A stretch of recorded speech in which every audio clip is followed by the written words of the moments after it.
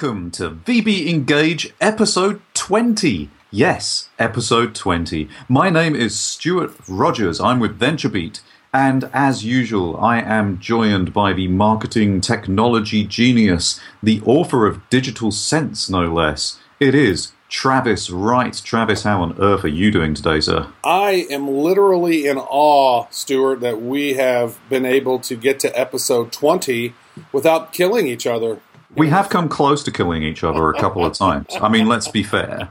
I don't know how close. I guess I'm maybe underestimating the closeness of that. There was this one time when I seriously felt like a pillow being pushed down on top of my head.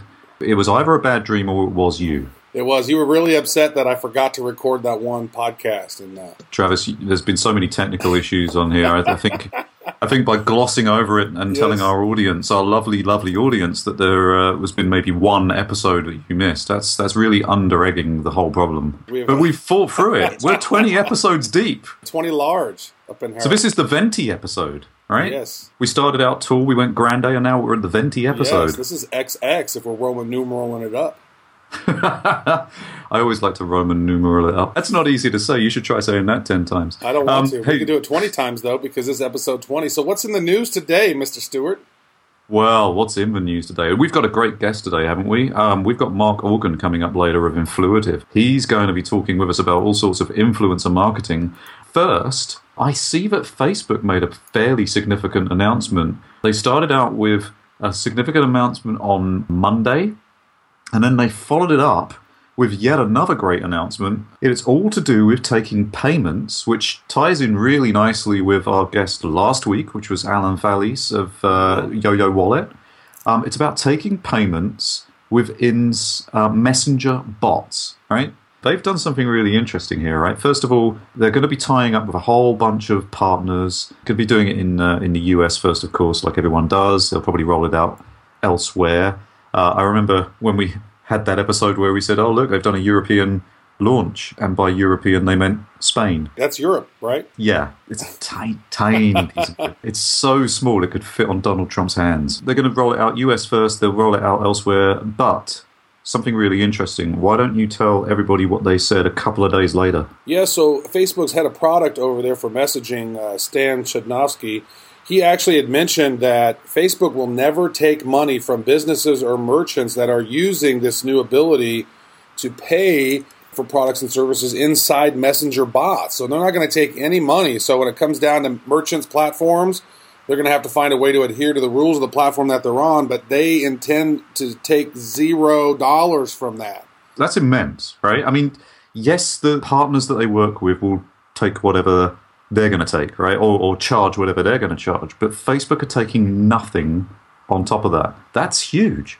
It's just another way to weave people inside the ever-increasing web of the Facebooks, right? This is pretty similar to the way that they managed to get so many businesses to set up business pages on Facebook, right? They opened the floodgates and they said, come on in and we will just make it super easy for you. And at the time, you know, when you had a business page, when they first came out and you put out status updates as a business, everybody saw them, right? It was huge. The amount of organic reach you had back in the day was just unbelievable. So then as they slowly started pulling that away, people started getting so irate. Well, obviously, Facebook wants to earn money and revenue, so they wanted those business pages to spend more money on advertising, which that's one of the things that I spend a lot of time doing is helping clients with Facebook ads and Instagram ads, right? So it's a great ecosystem, and they're pulling in quite a bit of cash from that. So it's interesting that they're not going to do anything in Messenger. That initial floodgate open that got everybody to put their business pages on, I mean, obviously they then pulled back the organic reach, right? And they kept on pulling it back to make that money. But that initial thing of just like opening up the floodgates, making it really attractive to everybody, that got everyone on the platform. And this is what I'm seeing happen inside Facebook Messenger. They are making it super easy for you to create a bot. There's lots of tools out there to help you create a bot. They're letting everyone in. And now, They're allowing you to do payments within those bots, and they're not going to charge you a dime for it. This smacks of exactly the same strategy that they put in place to get all the businesses to come into Facebook in the first place. It's almost like, here, sample our crack cocaine. We're going to give it to you for free. But then you're going to really want it, and you'll pay for it later because it's crack cocaine. Yes, listeners, we just made a crack cocaine metaphor to Facebook. I don't know how well that's going to go down, but we're going to leave it in. It's kind of interesting. You know, we're not going to see this big picture yet, right? But, you know, when you think about just how many small businesses have Facebook pages, how many can really benefit from building a bot, how easy it is to build a bot. You know, I'm waiting for the gate to start closing, right? I'm waiting for what is Facebook going to do to start slowly peeling this back, taking a bit back. You know, I've got various theories. I don't know how you feel, Travis, but, you know, one of the things that's still missing for me is a really good discovery system that tells you which bots to download. And I feel like that might be where they go in order to make the money, right? So you'll have to advertise. Because, I mean, we've discussed a couple of those bot directories from that one infographic. Didn't John Coutier create that? Right. Yeah. So that was great. So there are some directories out there, but for some people, it's still not intuitive for, you know, how to actually connect and to follow some of these bots. Like, I've asked people, you know, say, hey, how would you get a bot on Facebook Messenger? And they look at you like a deer in headlights because they have no clue. And so even though it is easy to create one and Facebook's making it simple, there's still just a huge mass of people who have no clue. Talking of advertising, talking of Facebook, another Facebook property, Instagram has made some changes. It's making its ads much more visible and it's making them much more interactive. So what's going to happen going forward is when you look at an Instagram ad for at least 4 seconds, or if you tap on the name of the profile of the company that placed the ad or the individual that placed the ad, you're going to get a really bright blue call to action slide up at the bottom that'll say something like learn more for you to tap, right? So that's making ads really obvious inside Instagram after 4 seconds or after you click on the profile name. Yeah. But that's not the biggest change. The biggest change is that if it's a video link ad, when somebody unmutes the video to listen to the audio, because of course, as we know, when videos play inside Instagram, they play silently to begin with, right? If you unmute it, or whenever you go and do that action, it's going to take you actually to a landing page. And the landing page is going to have the video at the top, and it's going to play the audio for you. And then underneath is going to be the rest of the landing page so that you can get rich information and you can get a lot more behind the scenes of what you clicked on. And that's a huge change for Instagram. I think it's quite engaging. I mean, what do you think? It should be interesting to see how it plays out, because before, Instagram ads, they weren't really in your face as much, right? I think some people might get a little bit more of a burnout on the ads because, you know, obviously Facebook owns it. They're really pushing these ads out there. And they make it very, very simple. I mean, if you get into the advertising component to Facebook, get in Power Editor and edit and create an ad. Basically, if you just set up an ad for Facebook and you're using the right dimensions of an image and whatnot, then you can literally just click and add this to Instagram ads as well, to the same targeted audience. Whatever call to action that you choose on your Facebook ad campaign, or for that ad set, or for those particular ads, those are going to be the exact same one that populates in Instagram. So, you know, it is just an extension of Facebook. They've done a really good job of getting people to connect their Instagram account to their Facebook account. That way you can follow your friends and whatnot, but also all of the targeted interests that you have on Facebook, all of the things that you've expressed interest in, all your demographic information, that is then transferred over to Instagram. That way they can showcase more relevant ads to you. And I do think the video link thing is pretty interesting, to unmute the video. It takes you to a URL. That's one thing that a lot of the different ads on Instagram before, Instagram has been very bad about adding a link and trying to click and go to a link from someplace inside Instagram. That's never really been intuitive. That's never really been useful. But now, with the new ad platforms and the new formats, it looks like that's going to be a lot easier to navigate. So that could be a pretty good move. I think the more people who click on Instagram ads, even if they're like, oh, click here, oh, they're looking at the profile, click, and it opens up the ad, well, then you know what? Facebook can charge more, Instagram can charge more for that. So, and if there's anyone from Instagram listening, I'm sure you've read my articles, my analysis. I did some analysis of when they massively increased the cadence of the ads. There was a point where you went like 20 minutes before you saw an ad, and then overnight, absolutely guaranteed, I remember it, September 27th, 2015, there was a very bitter taste left in my mouth and many, many other people's mouths, because all of a sudden you were seeing an ad every 5 images, maybe every 10 at most. Huge change, right? Really jarring change. And so I did a consumer survey. I measured thousands of people who were using Instagram and found that the biggest fans of Instagram hated the ad cadence increase. More than 50% of their biggest fans hated it. It made a really big difference. And they did see, a big drop-off in some other analysis that we had in engagement. And I think they've figured that out. I think they've balanced it. If anyone from Instagram is listening, I really love Instagram as a social platform. I am a big fan. I'm a big proponent of it. I wanted to get into why the ad increase was so huge. But these new ads, they look really good to me. They look really engaging. I don't see anywhere near as many ads in Instagram as I used to. I think they've got the balance right. And I just hope it's working out for them. And that, everything you've said in terms of tying into Facebook, making it nice and easy for businesses, yeah. I love all of that. I think that they're doing some really smart stuff. Of course, Instagram is a big home for lots and lots and lots of influencers. There's a lot of influencers who use Instagram.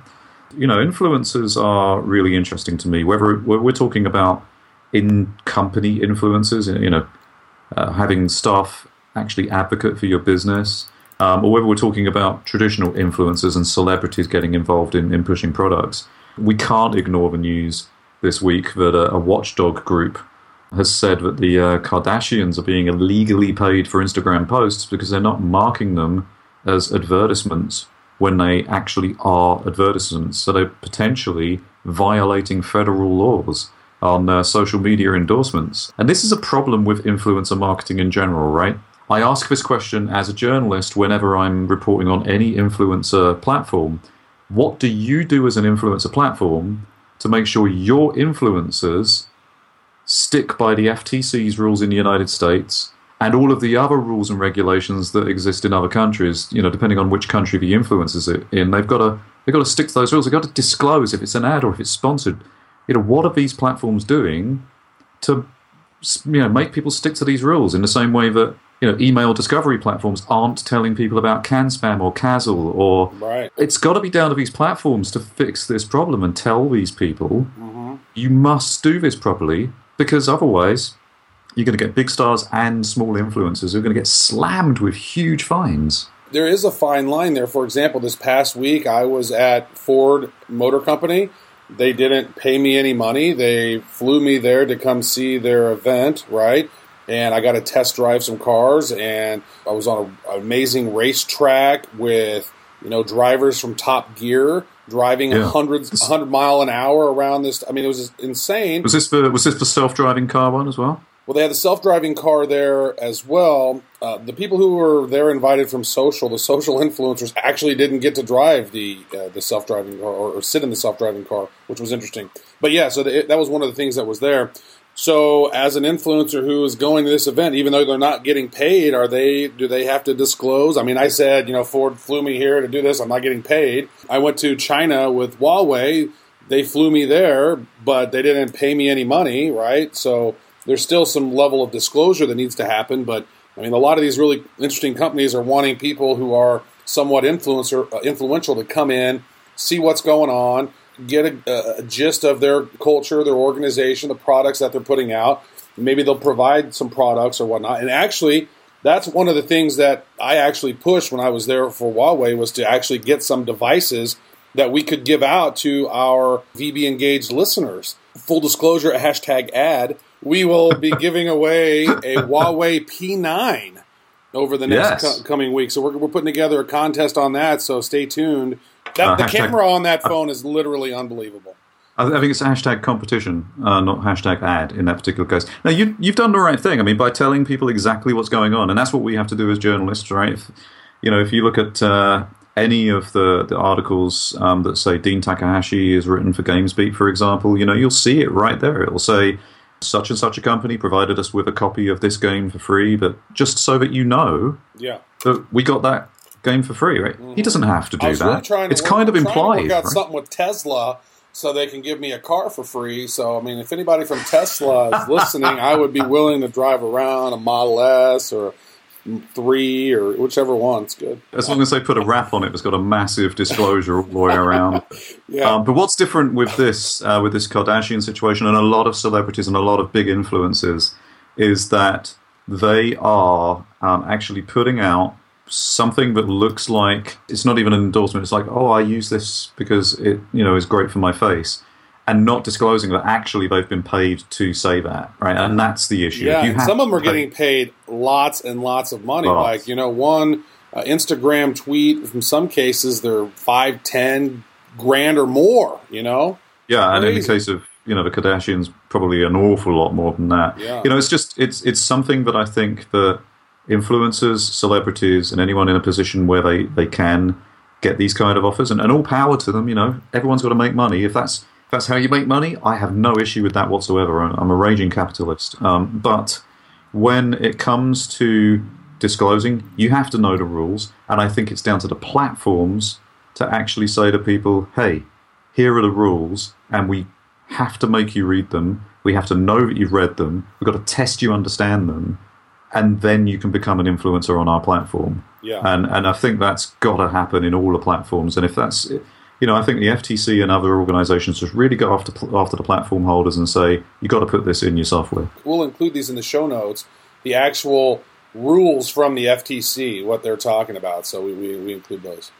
Yeah, absolutely. Hey, let's talk a lot more about influencer marketing, right? Yeah. We've got an amazing guest coming, so let's get into it. Hey Travis, we can't do VB Engage without support from our sponsors, and support from this podcast comes from MailChimp. More than 12 million people use MailChimp to communicate with their customers and promote their businesses. When you connect your e-commerce store with a MailChimp account, you can create targeted campaigns, send abandoned cart messaging, and recommend products your customers will love. And when your customers are happy, they spend more money. And when they spend more money, you make more money. And when you make more money, well, you get it. MailChimp. Send better email, sell more stuff. Find out more at MailChimp.com.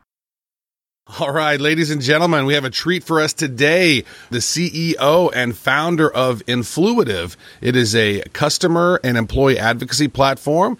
He was also the founder of Eloqua, which was acquired by Oracle.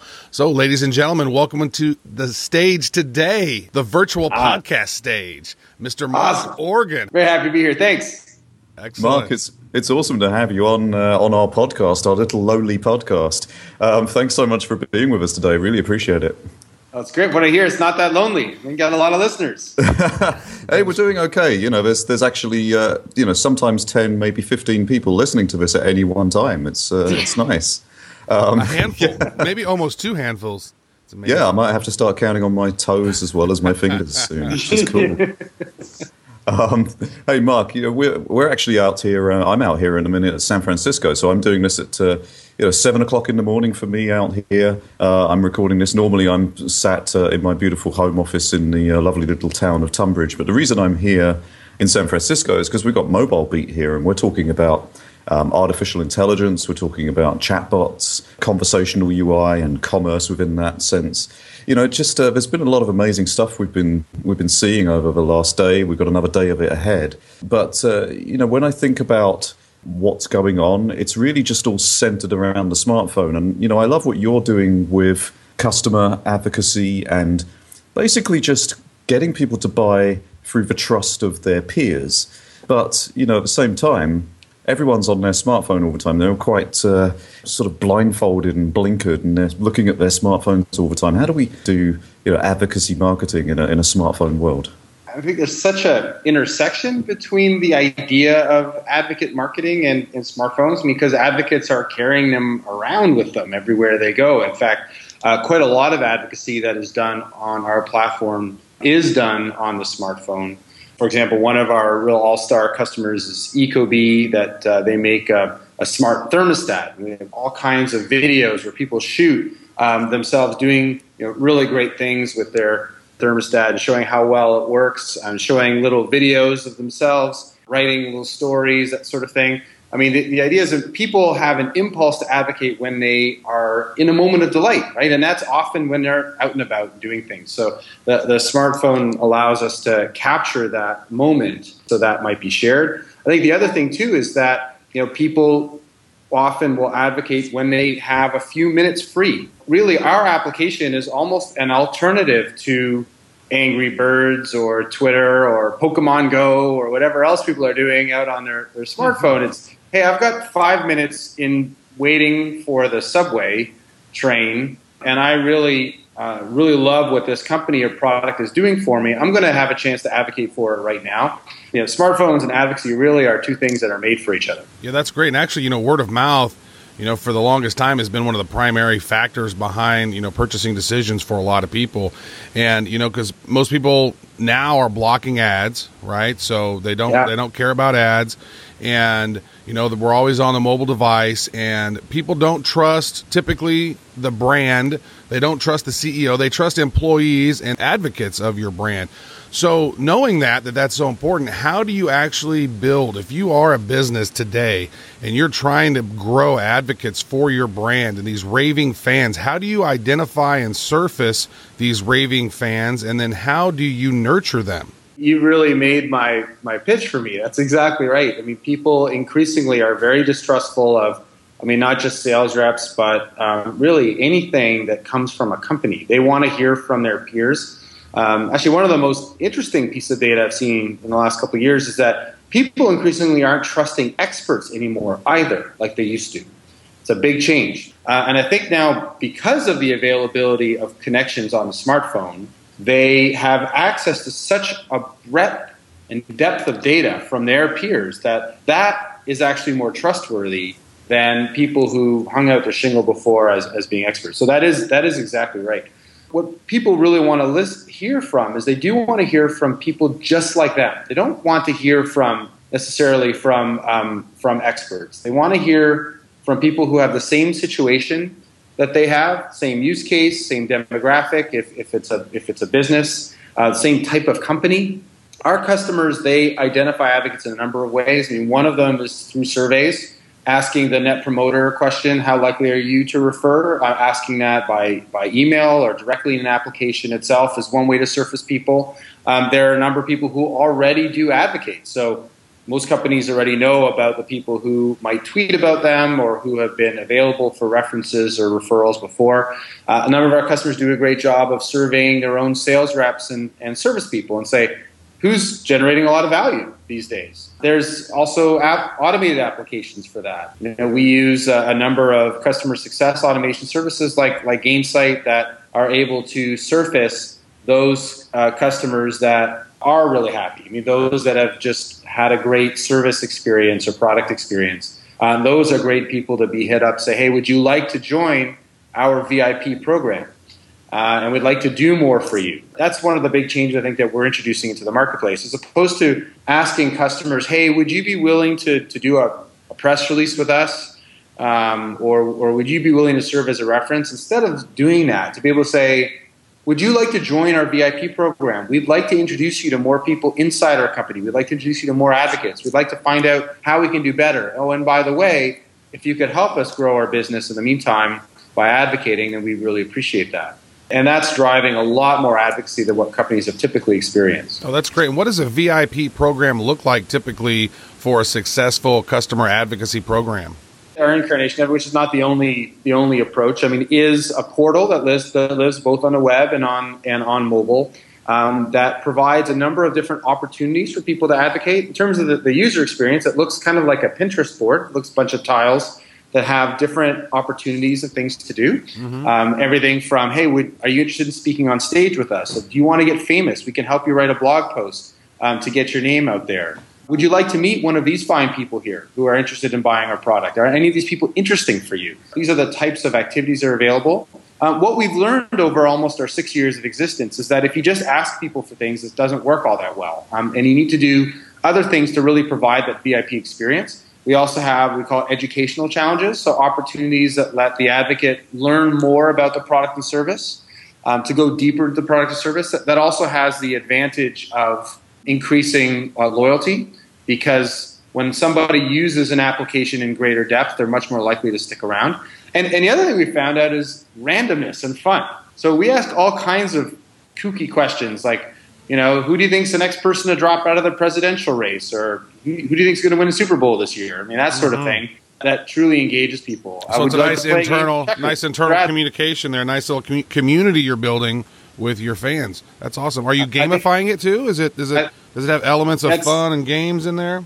Rewards? Yeah, that's exactly right. I mean, that's one of the big insights that we've had, is that by providing advocates with a great experience that they want, which includes fun. I mean, it's one of the things that came up in our research over and over again, is that people want to actually enjoy themselves at work, and they want to have a good time with the company that they care about. So entertainment, but also they want to be very efficient with their time. So we've focused our attention on senior executive advocates and senior technical people. These are really busy folks. They might have a few minutes a month really to give to a company they care about. They want to maximize the impact that they have in that time. So our application is designed so that they can do as much advocacy as possible in a short period of time, and then also get feedback about how they've done. So if they've helped to write a guest blog post, how well did it perform? If they've helped with a reference call, did that deal ever close? And if they've referred somebody, did that person ever do a demo? That kind of feedback is really quite fun and enjoyable for the advocate. We focus on providing that great experience, and in return, advocates do a lot more activity than they normally would. A couple of things there. First of all, audience, you heard it here first. People apparently like to enjoy their work. Mark said it. You heard it. Nobody's just turning up anymore. We're all going there to enjoy ourselves. One of the things that I've noticed about something like Snapchat, for example, Snapchat is a good example of the kind of immediate, I want to tell a story attitude that you talked about. The problem with Snapchat is that there are some people that are amazing at telling stories. We interviewed Joel Comm several episodes ago, and he's a great storyteller within Snapchat. Right. As a result, he gets all of the eyes on his account because he's getting thousands of people look at every snap.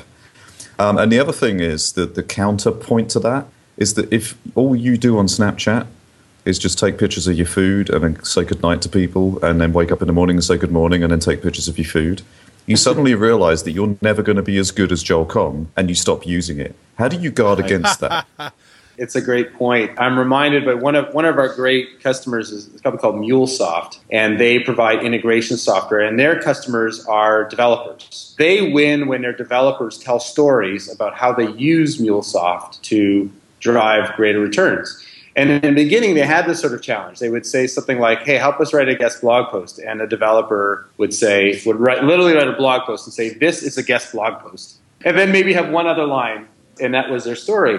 What they learned was that they actually would accept that and say, hey, would you consent to an interview with us, and we'll help you flesh it out. And so a lot of our customers have learned to help the advocates actually tell their story better. And then in so doing, the advocates actually learn how to tell better stories and can write better posts on their own or shoot better videos on their own. The key thing that they learned at MuleSoft is to accept everything, not to reject it, to say, that's a great start, why don't we help you? And then try to train and teach the person how to tell better stories. And I mean, that's such a great value for the advocate to learn how to do that better. And it's probably one of the reasons why they venture out in the first place. Typically, your introverted developer, is not rushing out to write posts, but using a system like this, they do learn to get better at it. Yeah, absolutely. That's fascinating. By the way, little known fact: MuleSoft was actually founded by a guy called Don Quixote. What? Yeah, that's a donkey joke there, everybody. It's taking me a while to catch up to you. Yeah, I'm just going to let that one sink in. That was great. That was a great dad joke for 7 a.m. Yeah, thanks. I've been talking to too many chatbots because chatbots have all just got dad jokes in them. None of them have got any decent jokes. Hey, listen, Mark, we could talk about this stuff for ages, but unfortunately, we always have a time limit on these interviews, and our time is up for today. So thank you so much for joining us on VB Engage. It's been an absolute pleasure. Thank you. I've enjoyed it too. Yeah, we appreciate it, Mark. Thank you so much, brother. Take care. Have a great day. That was excellent. Great stuff by Mark Organ, CEO of Influitive. Thank you so much for coming on our show. Really appreciate that. And again, if you did not tune in last week, make sure to do that. We had Alan Felice on. We talked about mobile payments and Yo-Yo Wallet and how to really think about building loyalty around mobile payments, right? Next week, we are going to talk to Adam Goldstein. He is the CEO of Hipmunk, which recently got acquired this week by Concur. That's a really, really interesting interview. It was really solid. It happened a couple of weeks before the acquisition took place, but definitely an interesting interview as well. Again, if you enjoy the show, make sure to to subscribe to it and give it your honest feedback with a rating or review. That's always helpful. We like to see that. And so for this, we'll see you guys next week. For Travis Wright, goodbye. And for Stuart Rogers, it's aloha.